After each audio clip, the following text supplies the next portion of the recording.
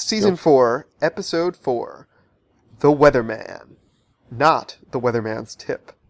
Just the weatherman. So are you an expert on elasticity? There are very few subjects I'm an expert on, and that's actually not one of them. You're not at all? No, not an expert. You No. know that when you roll up a sleeve, it's going to lose its elasticity. Yeah, I'm an expert at wearing shirts, I guess. Okay, would you agree with Larry that sleeves are far less elastic than socks? Yes, I would agree with that. I think I'd agree the other way. Ooh, Disagree. so you're siding with Dr. Funkhauser. I think I am. So this episode's really the first one that's about Funkhausers. It's the first time he's in it. It's the first time we meet any of the Funkhausers. One of my notes is just Funkhauser in all caps with exclamation points at the end. Funkhauser is so good. But first of all, I want to talk about how Larry P's sitting down. His dad is not happy. Is this only the second time we've seen his dad since Season 3, Episode 6, the special section? I think that's the last time we saw him. That was the first time we saw him and the last time, I think. So his dad is very, very disappointed that Larry P is sitting down. That he's not a real man. It brings shame to the family. And I like that they have a mention of him having glaucoma in this episode. Yeah. Which is something that comes up later in the season. They have another flash forward to that same episode that I caught. What was that? It's later on, but Larry says something about, it's like if you pay for a hooker, you expect her to keep her mouth shut. Good one. I didn't think about that, but you're right. Yep. So we also have the return of Ted Danson this episode. We haven't seen Ted Danson this season yet, have we? No, not since he dropped out of the restaurant in Season 3. In late Season 3. And what do you think about this gross tooth picture? Yeah, I don't understand, how bad could this picture really be? First of all, he didn't, shine a light inside Larry's mouth, so I'm sure that picture didn't even come out. It has to be dark in there. He took it from far away. You have to see teeth and gums and cheeks and all that. They can't be that gross. It really can't be that gross. That actually is, always bothered me every time I watch this episode, how that picture doesn't really make sense to me. I like how the picture keeps showing up, but I just totally don't believe it. Right. I also like the two Russian actors that they chose for Uncle Leo's Russian... I guess they're his cousins? They are Uncle Leo's nephews. They are Uncle Leo's Funkhauser's nephews. cousins. They chose possibly the two most Russian-looking actors of all time. I guess so. To play those roles. I didn't put too much thought in it, but they did a fine job. The male Russian is the executive producer of Dog the Bounty Hunter. Oh, really? And was the best man at Dog's wedding. That's the IMDb fact you like? That is the greatest IMDb fact I have ever read in my life. All right, then. But he has one of my favorite lines in the episode, why I bring it up. He asks Larry, where do you buy your glasses? Do you buy them in France? In France, yes. Are all the best glasses in France? Maybe from a European perspective? I don't know. Does Larry have particularly nice glasses? I wear glasses. I've never bought them in France. I don't know. So we're at the pre-dinner to the testimonial, which is with Funkhausers. With Funkhausers, chock full of Funkhausers. There's only 4 actually, but chock full. Did you notice that Susie is wearing a bedazzled shirt? No, I didn't. Not one of the ones she made for Beth. She is. She's wearing a bedazzled shirt. It's like a bedazzled Rolls Royce. But it's not like it's not like a sweatshirt with a sports team logo on it. No, but later in the episode, she's wearing a bedazzled San Jose Sharks shirt. Oh, actually? Mm-hmm. They're carrying it through.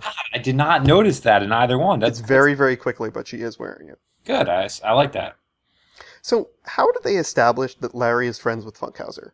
They've never mentioned him once before Other than we're going to the Funkhauser testimonial. He comes out of nowhere. And what exactly is a testimonial?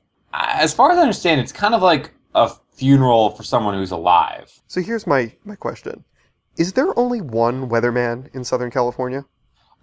Apparently. The weatherman that they all know. He is the only weatherman that anyone ever listens to. I guess they all watch the same news channel, or he's on all the news channels? I don't know.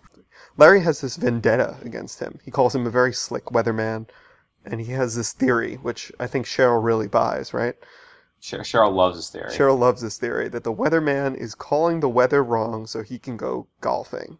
And the other thing that I really like is, the weatherman, they know the weatherman's social. It seems like he runs in their social circles. He's part of the club, he's at the testimonial. When Larry shows up, he knows Larry by name. Larry never once calls him his name. To his face, he calls him weatherman every single time. I didn't notice that, but you're right. It happens like at least 5 times. I counted. Larry doesn't And call him by his name tag is Skip at the testimonial, but every time he calls him Weatherman. So Larry's on a mission to confront the weatherman, and I just love this scene on the golf course where he's not standing on the green, maybe because he has respect for the greens, Maybe. and he's just I sitting don't know that much there about golf etiquette. waving his cane around, and Funkhauser yells at him, "Don't point your cane at me." Yeah. It's a great scene for him to have a cane. Then there's this awkward scene with Ted Danson about the dog. That whole plot does come back later in the season, but right now it's kind of a throwaway scene.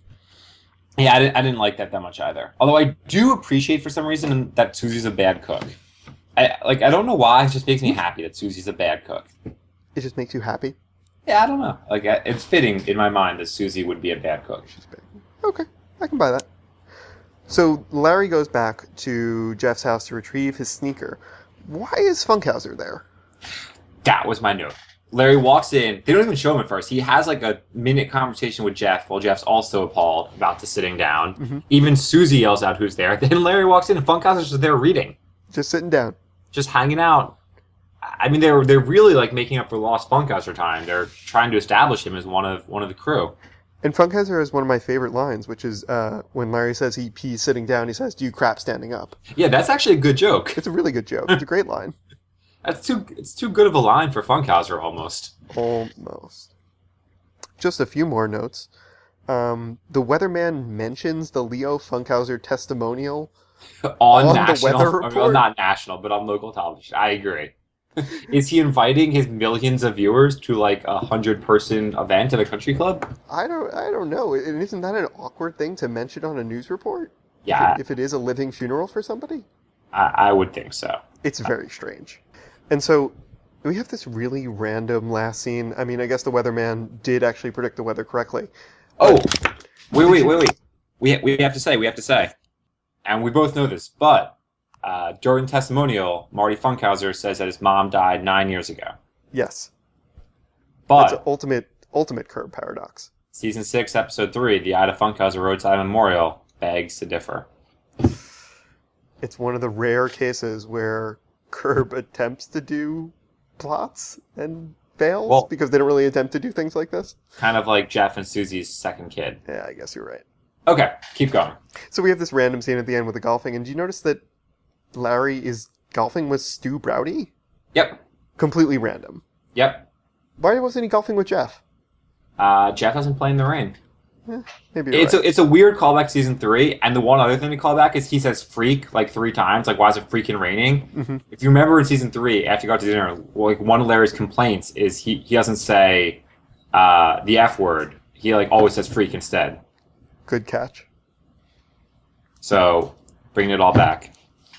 And so we do have a real ultimate Curb paradox in this episode, and that is that Leo Funkhauser is Dr. Cooperman from the Fusilli Jury. I think that's the proctologist. I believe so. Fusilli Jerry. He chooses Fusilli because he's silly. A great episode of Seinfeld.